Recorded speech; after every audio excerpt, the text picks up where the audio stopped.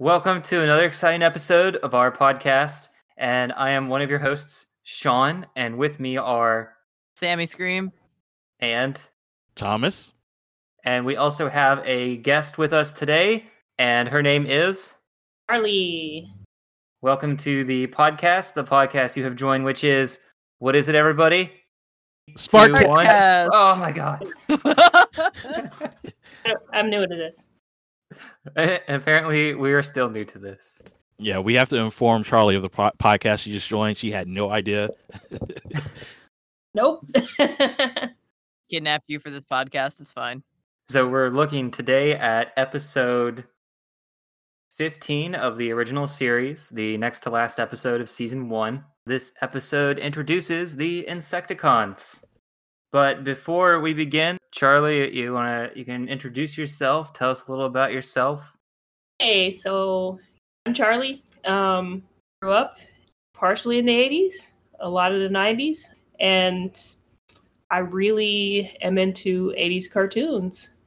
So revisiting Transformers has been quite interesting. Yeah, I got your message earlier. You actually said you started episode in 1 and watched all the way up to this one. Not all the way. I actually got up to about episode 8 where the Dinobots come in, and I just wanted to just get a handle on who everybody was again and what the world was, what their home world is, and what the main conflicts are going on. Yeah. Anyway, I kind of got some background on what was happening on the old school Transformers. I think the only question we really need to ask her is, are you a fan of Starscream? The most important question. Yes, definitely. He's been staging a mutiny since episode 1 or 2. A pretty egotistical character, ex-scientist and explorer, and He's a current scientist. He didn't stop being a scientist. He loves science. Well, his intelligence definitely dropped since he joined the Decepticons. Just because I he doesn't disagree have with that. street smarts doesn't mean that he doesn't have science smarts. Exactly. he's more focused on power now and like moving up the political ranks. He's done with the engineer stuff. His days are over there. He's trying to be CEO. So, yeah. Political science is a science. So, have you not watched these since you were younger, or have you watched these before or since? No, I haven't really touched this series since I was a kid. So, yeah, I have no real. I had no idea of what it would be like today. I can only base, my knowledge of Transformers on what I knew it to be as a kid. Which, for the most part, was just an hour or half hour of things blowing up and lots of time in between to pop candy. So.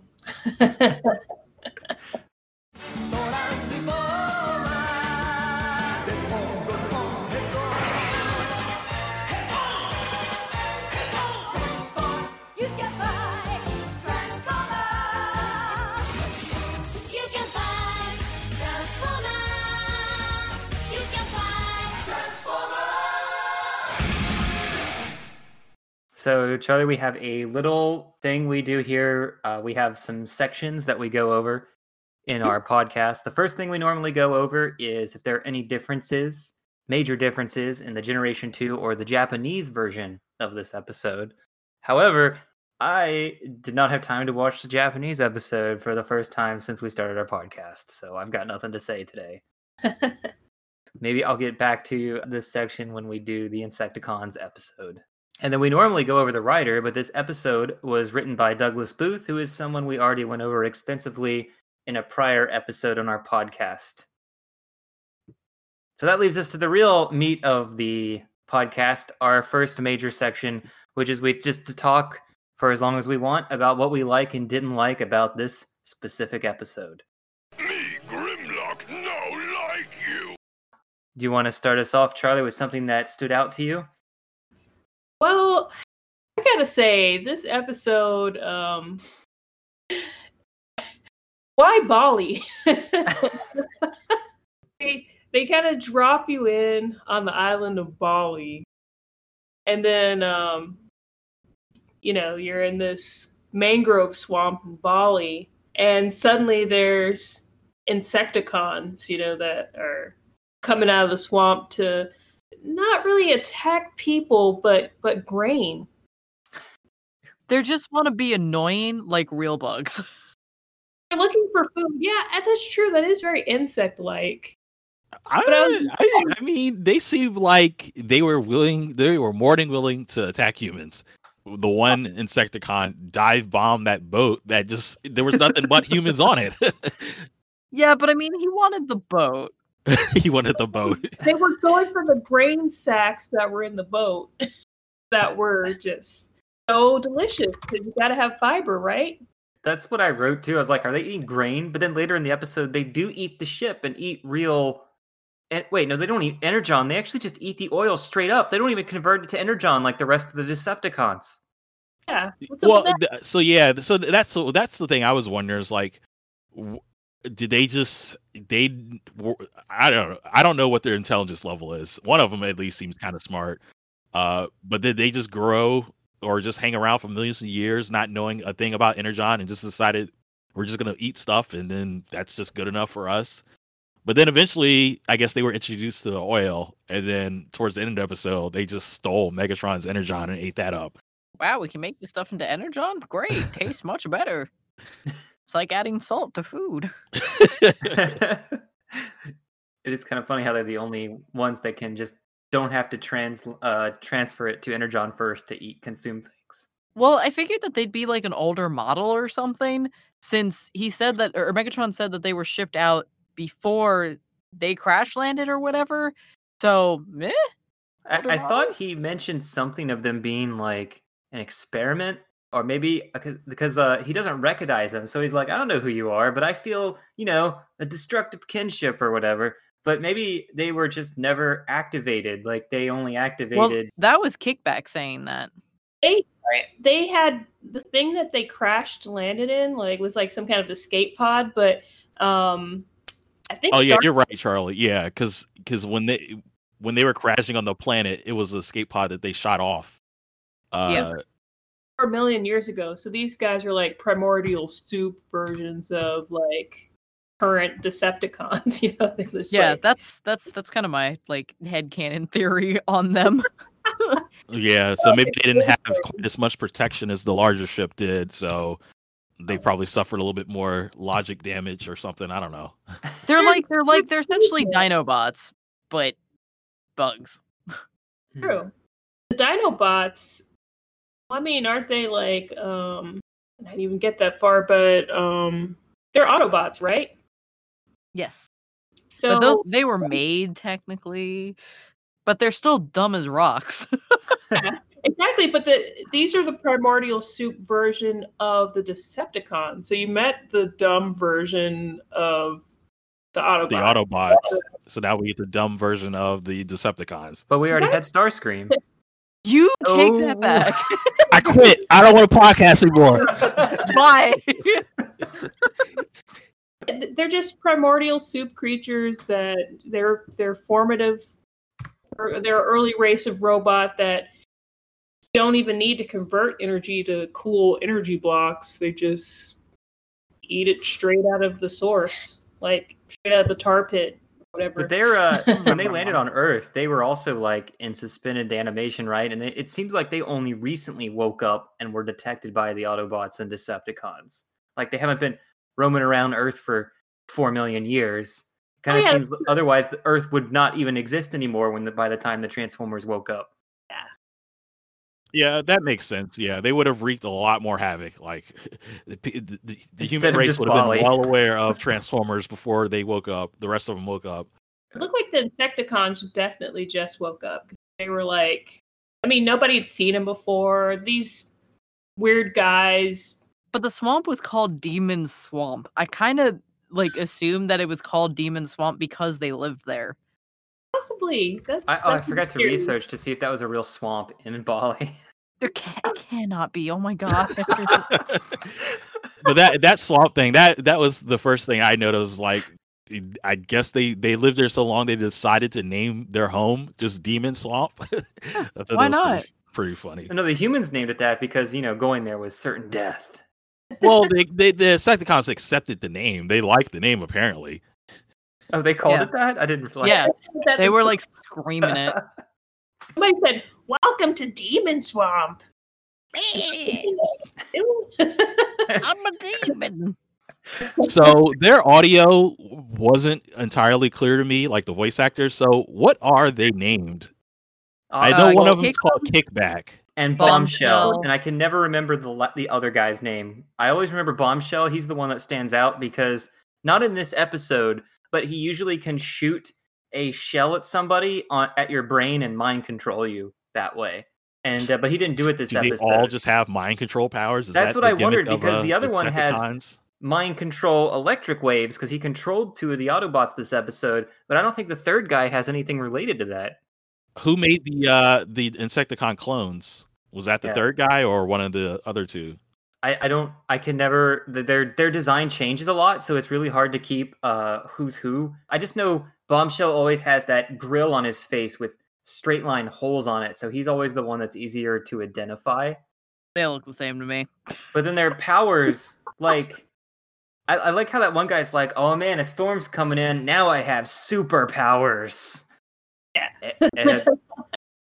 But I thought, having superpowers to make an army of clones was pretty overpowered because what is it, like one little scrap of metal somehow becomes an entire other Insecticon the size of an Insecticon?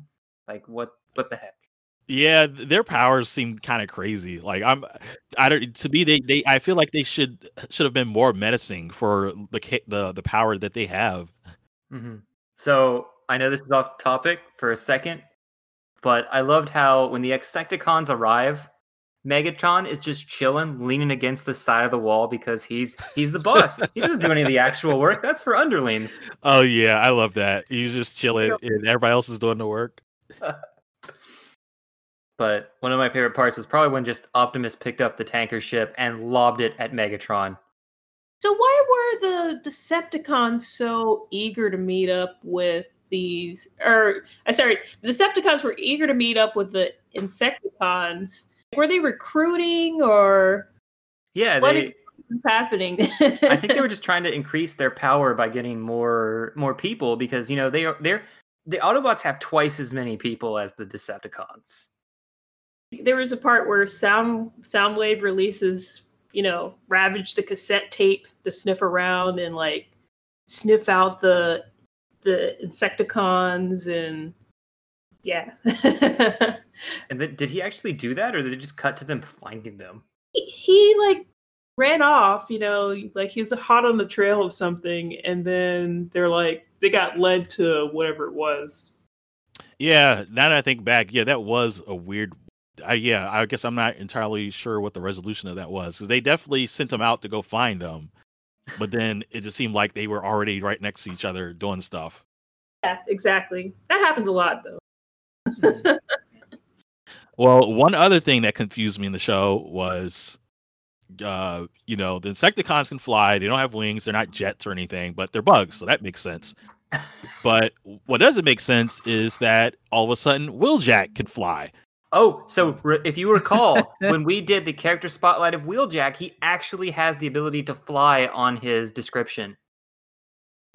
And those descriptions were, I think I remember that they were created before the show aired, I think.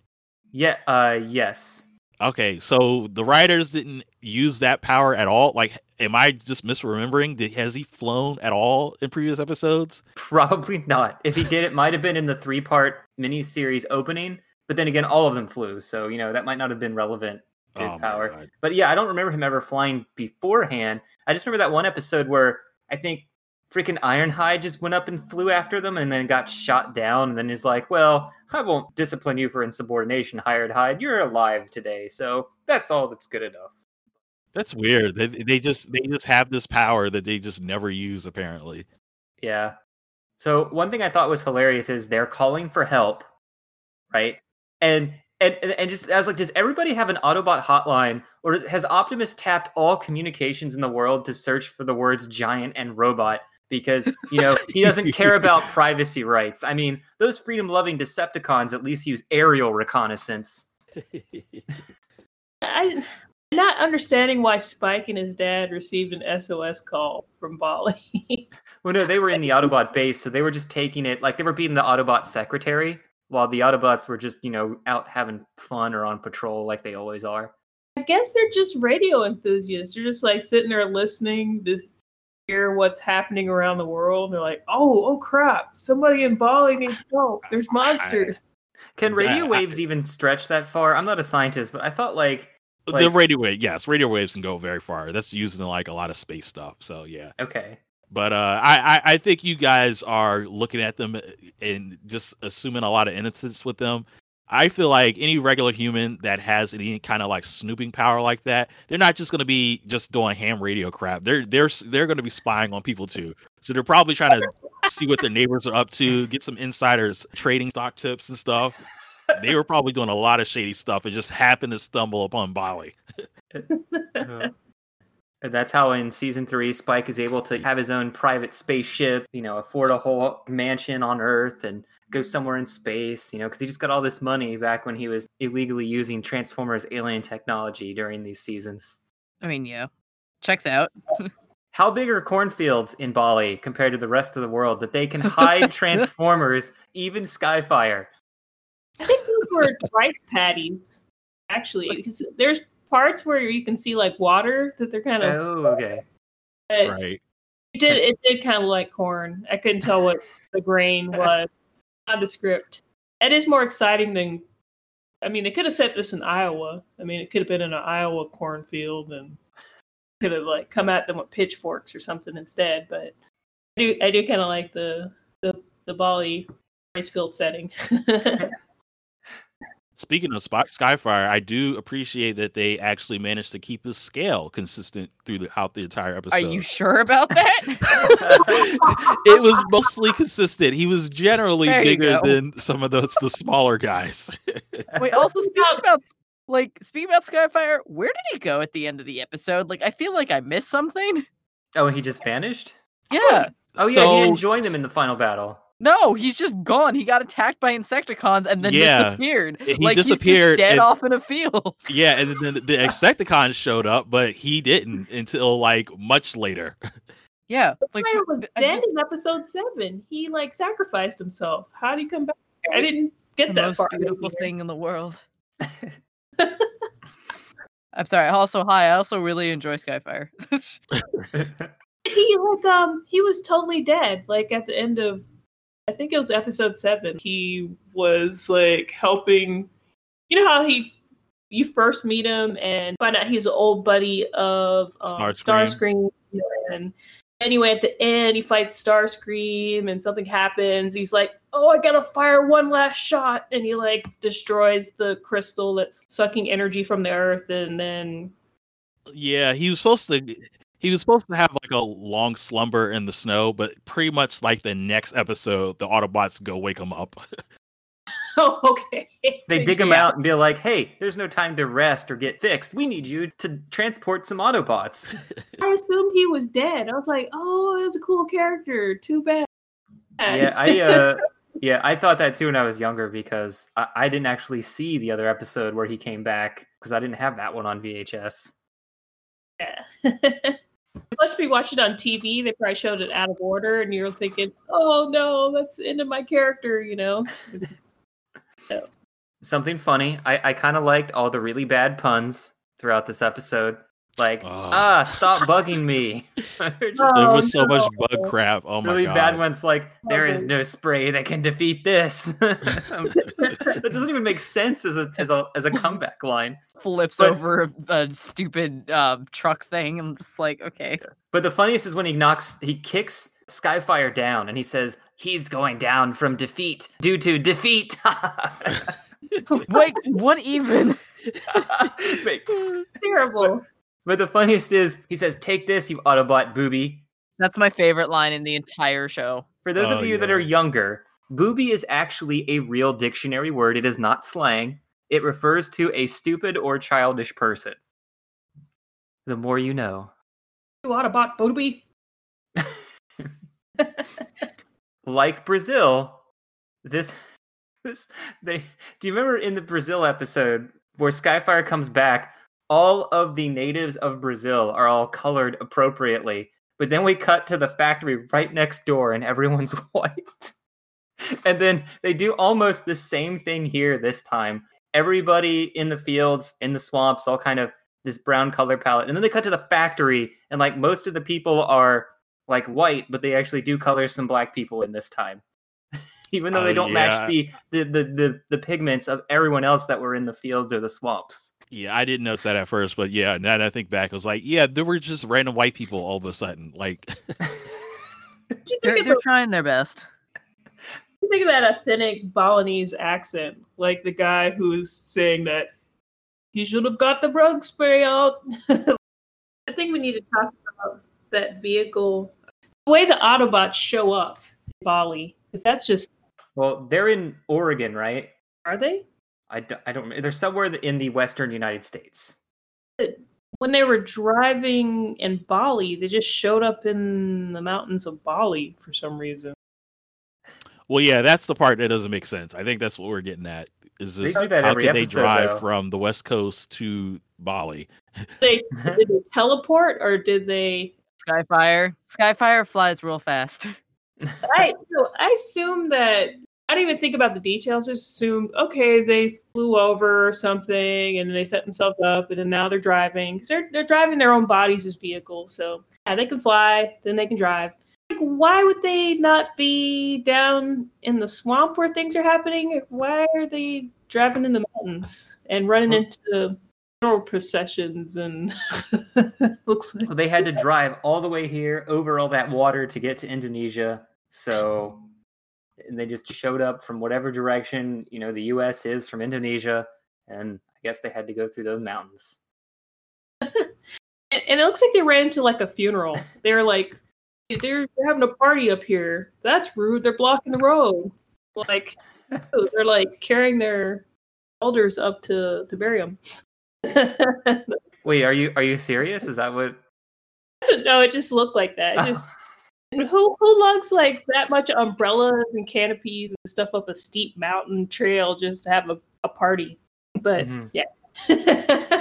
I can get to that later because we do have another section later called Stupid Moments where we just mention anything stupid in this episode. Okay. You can't just say Starscream. No, don't worry. I don't have him this episode. He didn't show up. Hey, that's true. Thundercracker took his place. So Megatron actually called Ravage a cassette. I think that's the first and last time they ever do that. I'm not really sure. Usually he will say like send Ravage or something like that. But yeah, this time he said send in the Ravage cassette. It was just like, why are you just calling him cassettes? I mean, he's just you've known him as a Decepticon robot this whole time. Now you're getting used to just calling him the human invention cassette. He's adapting to the human slang, that Megatron. But yeah, and also I don't know if you noticed it, but one of the Autobots said the word murder. Yeah, I don't know. I if thought that was pretty noteworthy. Yeah, I don't know if it got by the censors or if it was acceptable due to its context because it was basically a figure of speech. He wasn't actually threatening to murder somebody, which is not acceptable. It might have been allowed that way, or it might have just slipped by them. We'll start. Sammy, what other more things you like and didn't like about this episode? I didn't like that Starscream was not in it. Okay, next, Thomas. I'm just kidding. If you have more stuff. Frankly, you kind of covered all of it because like a lot of my favorite parts were the dumb jokes. Do you have any more? You said all of them. I'm Wait, sorry. no, you didn't. Hold on. No, there was one where it was towards the later half of the episode where he's like, "Yeah, tastes lightning. Tastes awful." yes. Oh my god, I knew it. I was trying to think of that. I forgot all about it, and I was like, "What was it that I remembered?" And yes, that was it. This is response. It's just like he gets hit in the chest and falls to the ground. Is like it tastes awful with just a straight monotone voice. Yeah, like it was absolutely the delivery and like the like it was quality. Oh, that was a good moment. That was so good. It tastes awful. To kind of piggyback on the Thomas? lightning stuff, the one thing I wanted to bring up was that this episode they kind of approach real science, and it was portrayed almost 100% accurately. Is it the rubber tire bit? Yes. So if Really? lightning hits your car or your antenna, if you're inside the car, you will be okay.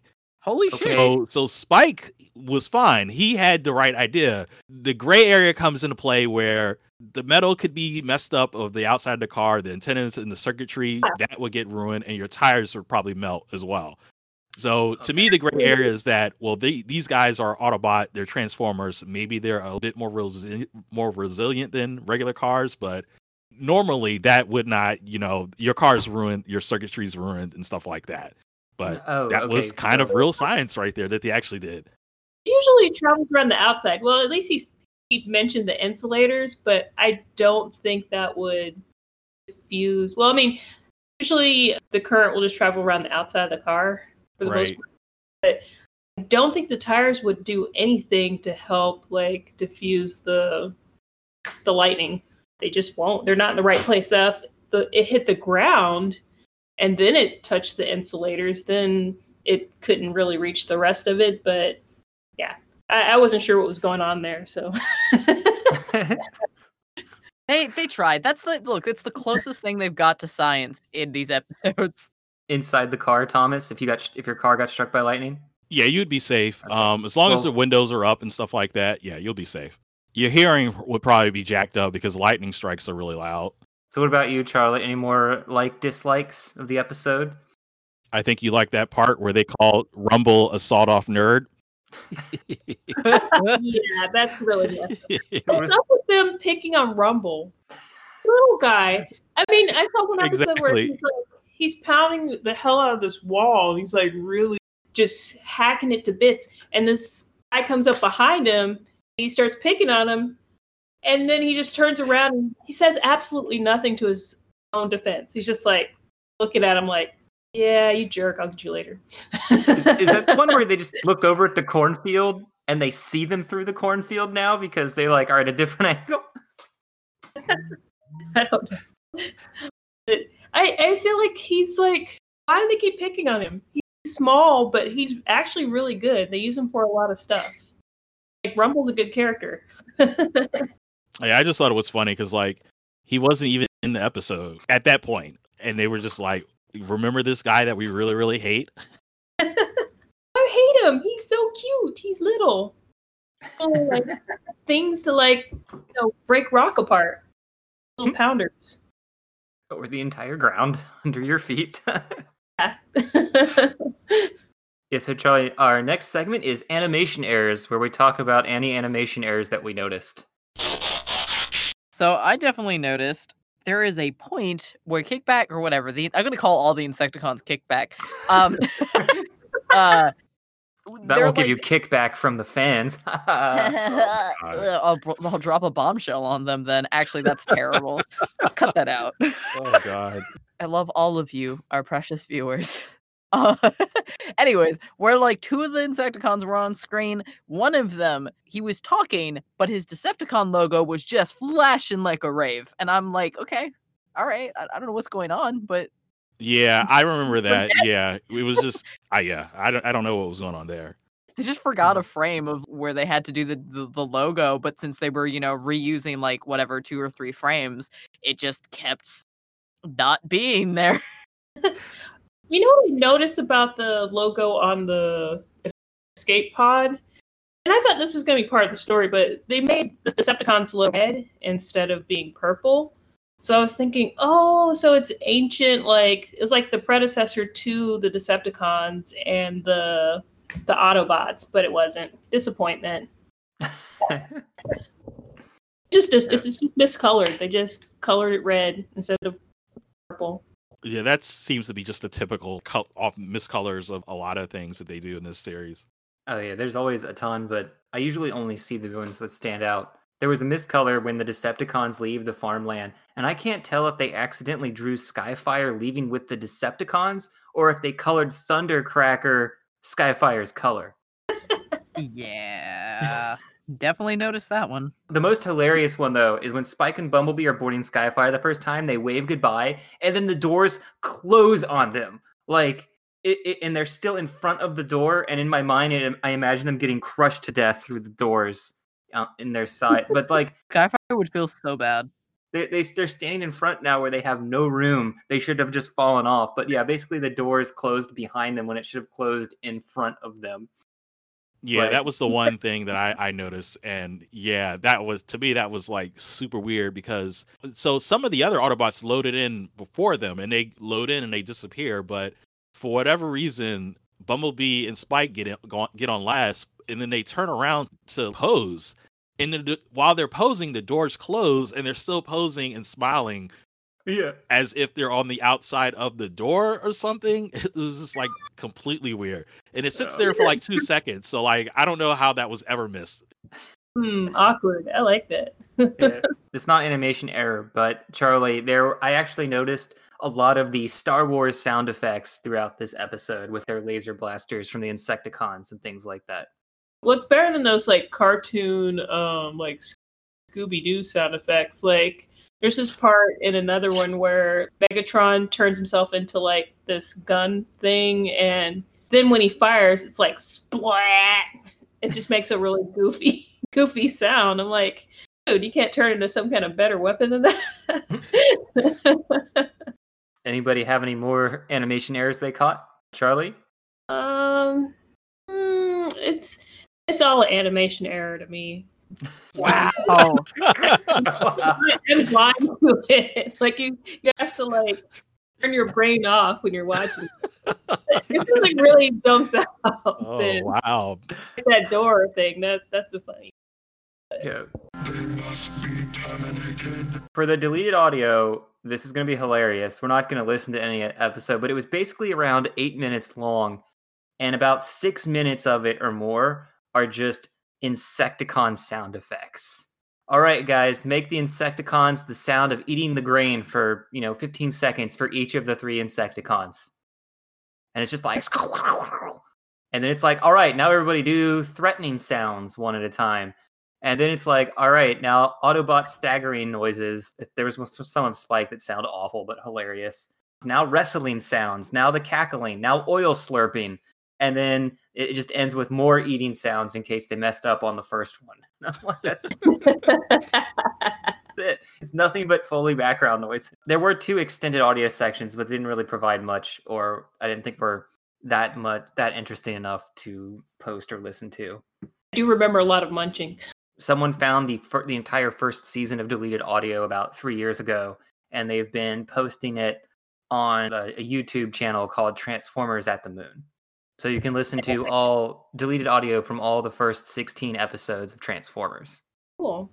Wait, only the first 16 episodes? Yeah, I think it's been a year or more now since that, and I think it's only the first season that they found dialogue from.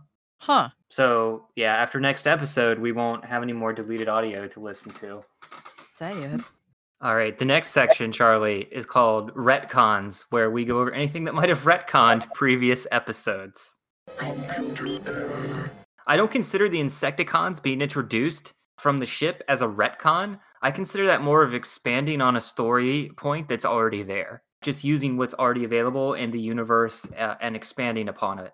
I wouldn't say that that's a retcon or anything like that. I mean, to me, it's completely feasible. I mean, it is kind of weird if Decepticons have a ship that's somewhat functional, that they don't have records of stuff that happened. Like, we were on the ship with several other Decepticons.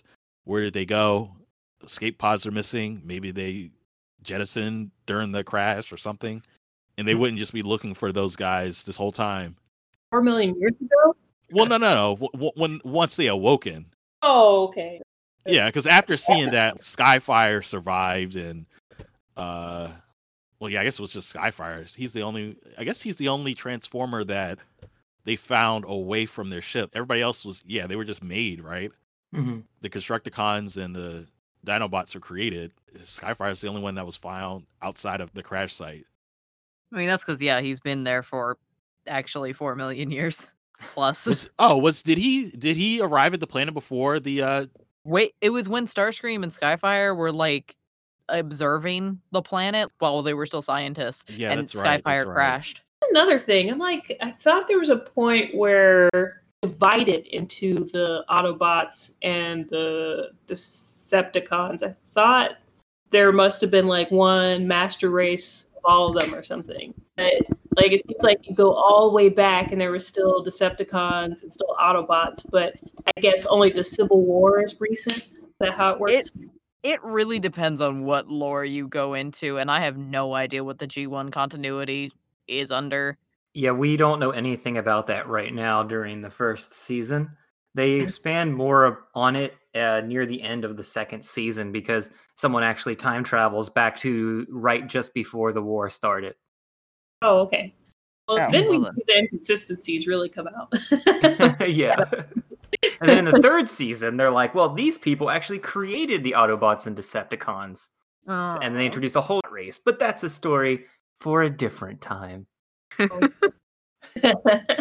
So the actual story Bible actually does say that the Insecticons were jettisoned from the Nemesis ship that brought the Decepticons to Earth. Even if it wasn't, fully clear when they got in the dialogue of the actual episode. But then again, you can't go by what's written in the Bible. You have to go by what's actually presented on screen. Or headcanons. Okay, so Don't tell me what to do. I do what I want when I want. Starscream's blunders and other stupid moments.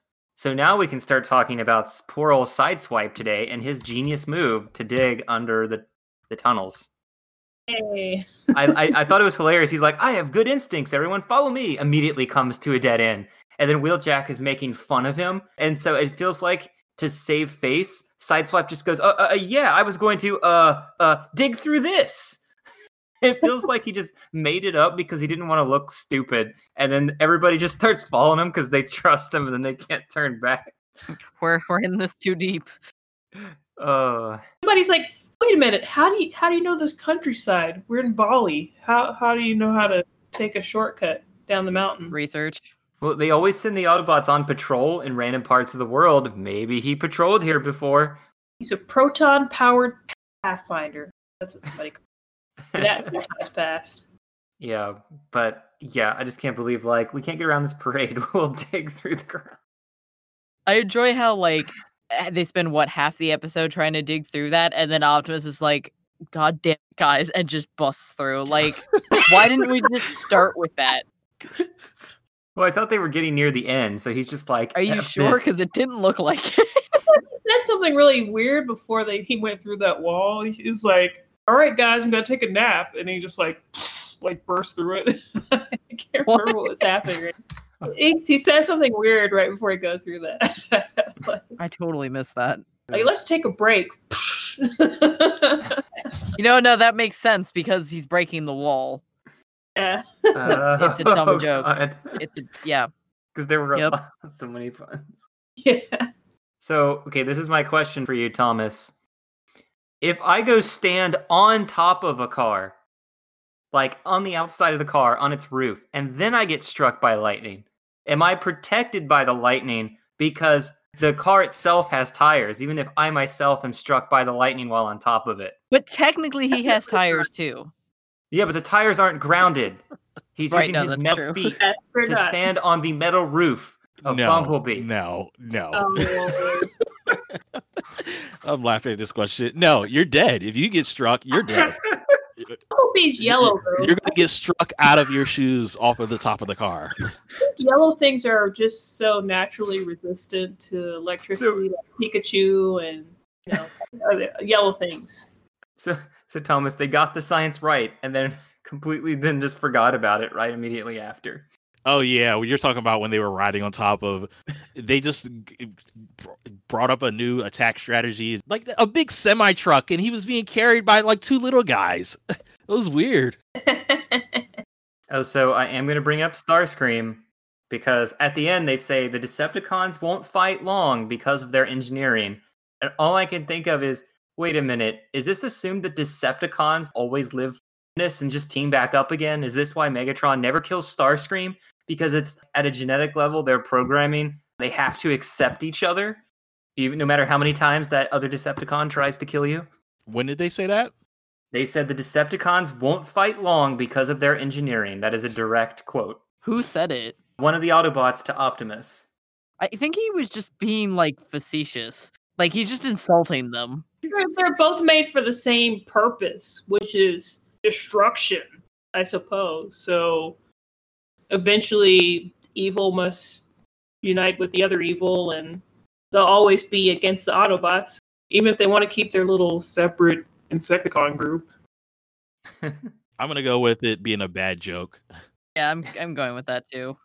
But it sounded like he really meant it, so... To me, it sounded valid that they would rejoin. It seemed like important that they would rejoin the Decepticons at some point in the future to fight the Autobots again. So that's what my interpretation was. But Yeah, I just interpret it as the reason why Megatron never kills Starscream, because, you know, they're the same people. oh, there we go. Because I would have been done with. Except that's completely, null and void by the time we hit the movie. Well, now he's no longer Decepticon. He's a Unicronon. No, he's still a Decepticon. That's not. No. He was modified, so now he's got Unicron But he's still a programming in him. Decepticon. Hey, boys, we're gonna be movie stars! Main character. Did it feel like there was a main character this episode, or was this just everything happens and then it ends? Decepticons. Like that's it's their first appearance. Of course, they're gonna focus on them. Yeah, I mean, it did focus a lot on them doing stuff too, so that's what it made me think that possibly the Insecticons. But I don't know what you guys thought. I thought the oil tanker was the main character of this episode. That's true. Actually, I take back my opinion. It's that. Actually, no, guys, it's Thundercracker. It was pretty evenly dispersed, wasn't it? It was like they didn't focus on any particular character for very long in the episode. It seems like it would have spent more time with the Insecticons because it's totally about them. It's like you're introducing a new species to have new, toys for kids. I mean, the Insecticons, I think they were covered a lot because they pretty much got the first 5 minutes to themselves. Yeah, and then they all got their special abilities to be used toward the end, toward in the middle. And then they got power upgrades before the episode even ended. I don't even know what the third guy's name is. I mean, it just helps them a little better. He said his name. We just don't understand what he said. We seriously, none of us between the four of us can remember the third Insecticon. Nope. Okay, Bombshell, Kickback. I was like, no, Scrappers and a Constructicon. I don't remember.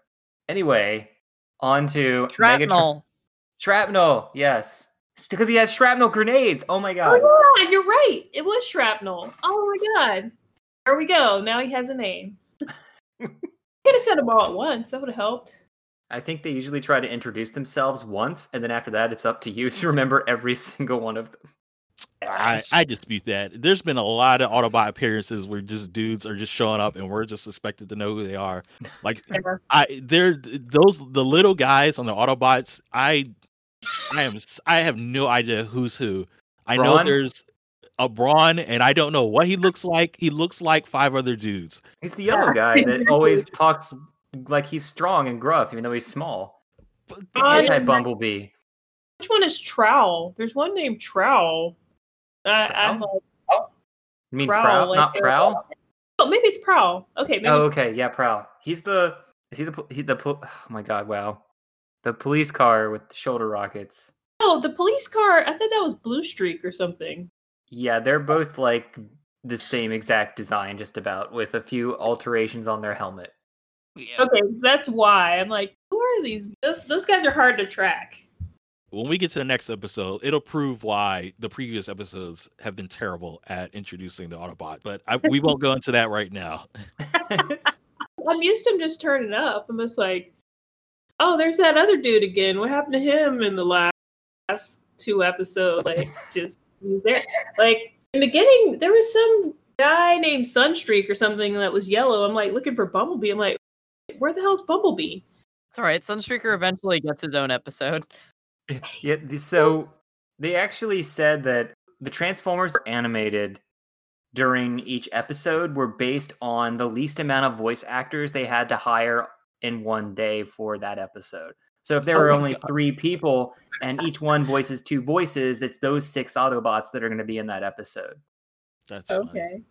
And anyone else who appears is just the animators adding them into the background, so it looks like there's more of them that episode than there actually are. That They're not sounds animated on the fly. They're just like, do they wait to color it or something to make him, maybe all the bots look the same and that's what I don't understand. How can they Because that's an odd workflow to me. It's like, do you not have the storyboards done before you even call in the voice actors? You're just gonna have them do the lines first and then you animate. I just remember it was a special feature on the original Rhino DVDs that talked about that I don't think are on my Shout DVDs because I That they do only the ever- writing They first. don't have it storyboarded, by the way. It's just the script. Oh. It's just the Wow. script, and then they voice. They don't see like anything. Wow. So that would be so weird if they recorded it first and then I mean, not really. That's how Western animation works. really. Yeah, didn't know. they did the voice work first and then send it to the animators to animate based on the voice files. Yep. And Oh, sometimes if they don't okay. have a voice, they'll actually do like a dummy take essentially. I forgot what the actual word is for it, but it'll be like the director or whatever, just like doing a take of the voice so they can at least do the lip flap somewhat okay. Oh, and then you dub something else in later, or Yeah, if they just don't have the actor on hand at the moment. eh. Yeah. That's kind of a crappy workflow. Yeah, I guess I can kind of see that, but Well, the thing is, it gives the actors like a lot more freedom to do what they think that the character is going to do. Because it's not animated yet, if they say like a better line or whatever, and they want to use that line instead, then it's a lot easier to put that line in because it's not animated yet. yeah, Back in the day, they also would record in like big groups. So like all of them are all playing with each other. And that's why you have a lot of like synergy in the older 80s cartoons. cool. There's your voice acting fun fact of the day. Yep, you just said, Sammy, what I was going to tell her too. Sorry, it's voice acting. I have to like be like, here's information. We don't need our fun facts section now. We already covered that Bali's a real place. Sammy's talking about voice acting. Yeah. Glad to know that. That makes it more exciting. Yeah, happy to provide information. Dark, excessive, time, liberty. The fun fact I had was a question. I was like, did Decepticons ever get a sea-based vehicle? When I saw them fighting with the tanker, I was like, I don't think the Decepticons at all in G1 ever get a sea-based vehicle. Do the Autobots get one? Yeah, unfortunately. No, I just hate his voice. It's annoying to listen to and figure out what he's saying each time, so he's really annoying to listen to. Oh, I guess he has like, I'm underwater. Yes. I'm underwater. Nobody can understand what I'm saying. Yeah. Sorry. So I saw a really stupid YouTube video where someone pretended to be that Autobot Sea Spray and sang Under the Sea, but with Sea Oh. Spray's voice. I hate it. So, But anyway, any last minute comments about this episode before we go into our character spotlight? where they say they can turn Spike into a motorcycle if he wants. That And was what weird. his response was that he'll think about it when he's old enough to drive. But it's funny, they offer this all the time. I just like how they offer Spike these ways of Becoming a trans- cyborg. because they don't understand how human physiology works, and they're like looking at his legs like, how would you like to be fitted with some wheels and a gearbox?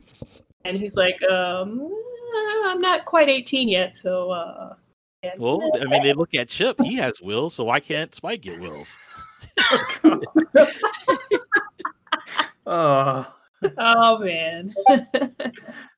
And also, it's like, then because of that quote, you can tell that he's not old enough to drive, right? This just proves that he was an underage kid working in construction back in the earlier episodes. Yeah. Like you do. I'm not convinced he's not old enough to drive, but that's a good way to cop out of that whole being morphed into a motorcycle thing. You know, have all your bones crushed. Yeah, we'll save that for his kid. You know. Yep. Good times involved to everyone. Yeah. Charlie, would you like to read our character spotlight for this episode? The character spotlight is the Autobot known as Jazz. Autobot known as Jazz. Do I know this Autobot? He's the one who kind of talks with a smooth voice. He's like, "Hey, my jiving people." Wow. Better. Jazz is the jive talking white and black Porsche. The original toy packaging, he had a quote and a biography, and then we also go after his fate after the movie, assuming that he lived from it, and then also any more fun facts about him that we discovered. Okay. So continue whenever you are ready. Okay. So my supposed packaging biography says, Jazz loves Earth culture. Always looking to learn more. His knowledge of Earth makes him an indispensable right-hand man to Optimus Prime. Takes most dangerous missions. Very cool, very stylish, very competent. Competent? Comment is about a robot. Equipped with a photon rifle, flamethrower, full spectrum beacon, 180 decibel stereo speakers. Yeah, now that's what I'm talking about. Oh my Rock God. out. It's dazzling, disorienting sound and light shows. Versatile, clear, clever, daring, but prone to be distracted. I would too if I had some speakers and probably some rims and whatever this guy has. Frankly, I think this has been the most accurate biography so far. He really does do all that. Yeah. I mean, isn't he the one that break dances in the later episodes anyway? Yeah. Oh, God. But with style, don't bother doing it. Yeah, even that just fits too. Like, yeah, they got that pretty accurate, or decided it was appropriate for the cartoon. So let's see his fate after the movie. Wait, I still function. So Jazz was in the movie on one of the Cybertron's moons with Bumblebee and adult Spike. Ooh, Spike is an adult. I think he's already an adult, but okay, whatever. Initially thought killed when Unicron ate the moon, being processed inside Unicron, and the other characters saved him before he could be melted. Then participated in the Galactic Olympics. Okay. And continued to fight in Headmasters and actually showed up in many episodes. What? The Headmasters is a Japanese sequel to Transformers Season 3, and he is actually one of the few Season 1 Autobots that shows up from time to time. Okay, but that is not that can be confusing. That's just another show. You need to explain what the Galactic Olympics are. Yeah, what are that's That what I was was too much. I think it's just a random G3 episode, I think.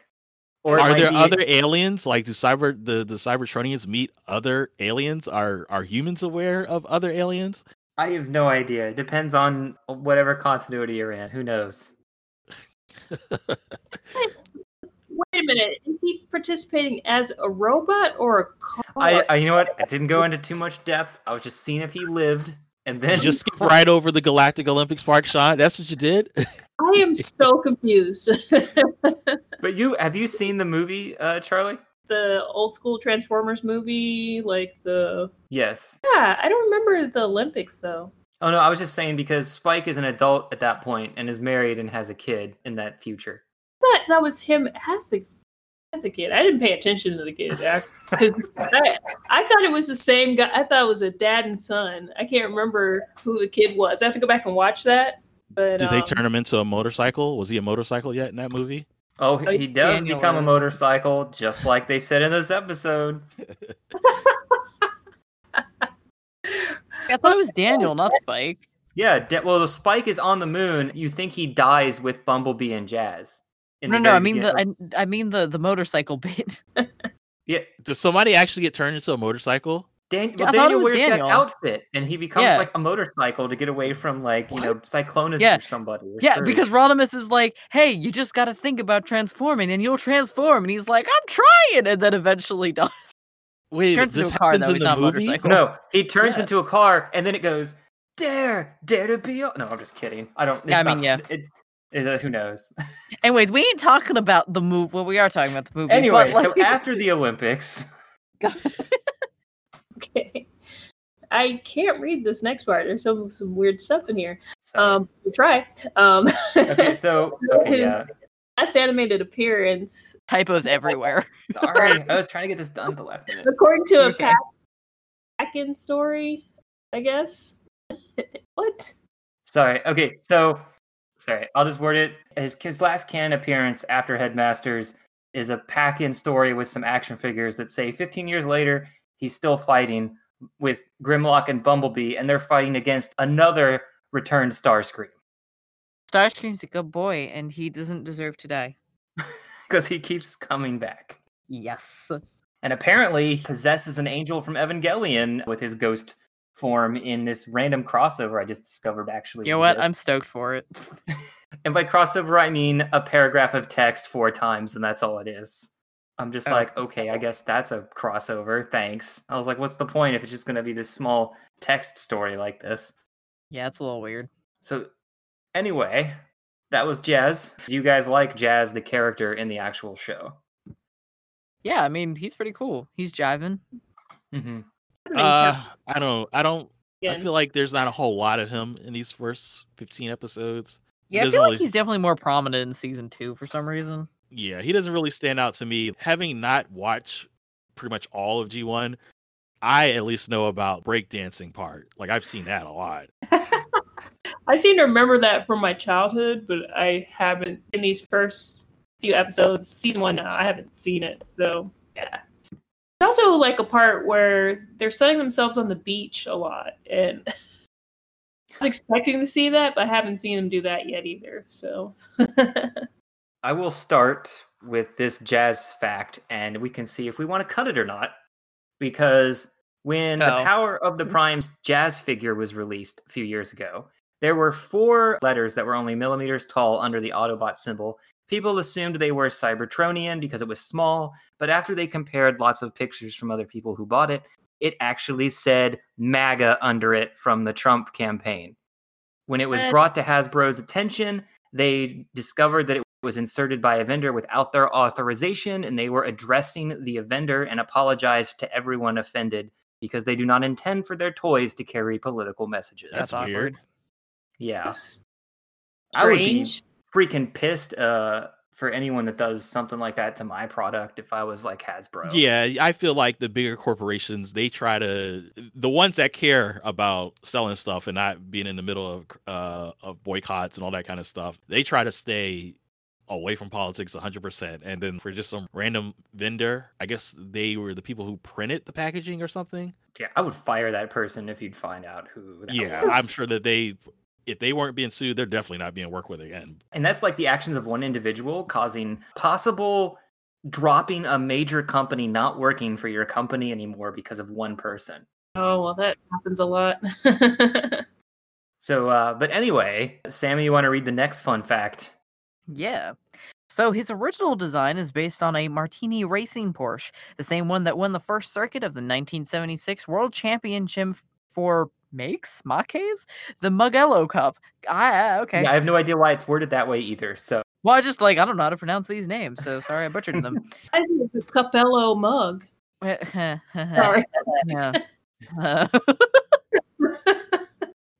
Though that was a quality joke for a Transformers episode. Though his sticker was purposely misspelled as Martini with 2 eyes to avoid copyrights. That's all it takes, is just a typo. Yes. All right, Thomas, next one. His original figure, though also available in stores in 1984, in 1985, he was only available as a mail-in order for Cookie Crisp cereal. A PVC figure was also available through Boss Coffee, Japan only, in 2008. So was his face like on billboards with Tommy Lee Jones when they were selling Boss Coffee together? I've actually had Boss Coffee now for the first time when I was in Japan because they make milk teas over there, and they're actually pretty good. Yeah, I don't drink coffee, but when I went to Japan, I was drinking the canned coffees all the time. They're good. Like They're Yeah. so good. I Well, I don't drink the coffees, but I drank their Boss Coffee teas, even though they're not Okay. coffee in the teas. But yeah, I think I tried Boss Coffee, but the main reason I was getting into the coffee stuff is because of Twin Peaks. For whatever reason, was super popular in Japan. Well, I don't know about super popular, but popular enough that they wanted to have them do commercials, and they just had them doing Georgia coffee commercials constantly. So when I went to Japan, I was like, I need to get canned Georgia coffee because I don't think Georgia coffee exists anymore in the U.S. I don't think. I'm not too sure. I'm not a coffee drinker. Well, Thomas, if you like Boss Coffee, they actually sell the Boss Coffee at H Mart or Lotte, but they don't have the Boss Coffee teas. So I was sad about that. They only bring the two main coffee flavors over that they know people will buy. Hmm. Anyway, Charlie, you want to read the next fact? There are two strange variants of Jazz. First is an all-orange Generation 2 design that was scrapped. The second is a fully gold version of Jazz called Meister Gold version in 2002 that was available from eHobby. A gold version, yeah. I just think that's pretty weird for Jazz. Huh. So there's an orange version, and well, it says it was scrapped. So did they? Yeah, there was a lot of Generation 2 designs that didn't make it to actual market, but they have the designs of the art and then sometimes even like prototype figures that were never actually released to market. Oh, interesting. Released after a certain year are now called Autobot Jazz, likely because jazz is a normal word and thus cannot be copyrighted. Oddly, however, a few figures then named him Meister instead of Jazz. I don't know why that happens because I don't know if Meister's copyrightable. I mean, and then because wouldn't it need to be Autobot Meister for it to Exactly. be copyrightable? I mean, that is just a regular word, right? Yeah. And one thing that's hilarious is there were Jazz rubber figures that were sold with candies, and I think a few other ones were. But he himself is not candy; he's just made of rubber. Don't eat him. Oh, you get a rubber figure and some candy. Yeah, Sammy, you want to finish off with an alternate name that he had in two places? So his Italian name is Tiger. He is also called Marshall in the Hong Kong English dub of Headmasters because everybody's dub name is ridiculous. And when I mean ridiculous, they're just actually normal names. But, you know, I don't want normal names on my robots. But yeah, that's our character spotlight, and that is basically our episode. Unless someone wants to talk more about Jazz. Yeah, let's talk about Jazz by way of the Galactic Olympics. So let's really go into that, Sean. Did he wear a sweatband? What'd you say? The robots wearing sweatbands in the Galactic Olympics. Like 1984 Olympics. I'm trying to visualize this. Was he in what was his event? Like the 100-meter dash? I don't know. It would take too long to look. All right. Let's end this episode. This one I feel like has gone long. That's terrible. Thank you for joining us, Charlie. Yeah, thank all. I hope you all have had a good time this episode, viewer. And signing off for this episode, I am Normal Sean, who can't think of a nickname, and everyone else who is Sammy back. Thomas Ian Shell. Secticon. Autobot Thomas. Oh my God. Perfect. I'm gonna copyright my name. Do it. Charlie, you can say your name and sign off too. Oh, okay. Charlie, signing off. It's great to be here. First podcast. Hope I wasn't too awkward. Thanks for joining us. We'll see everyone else another time.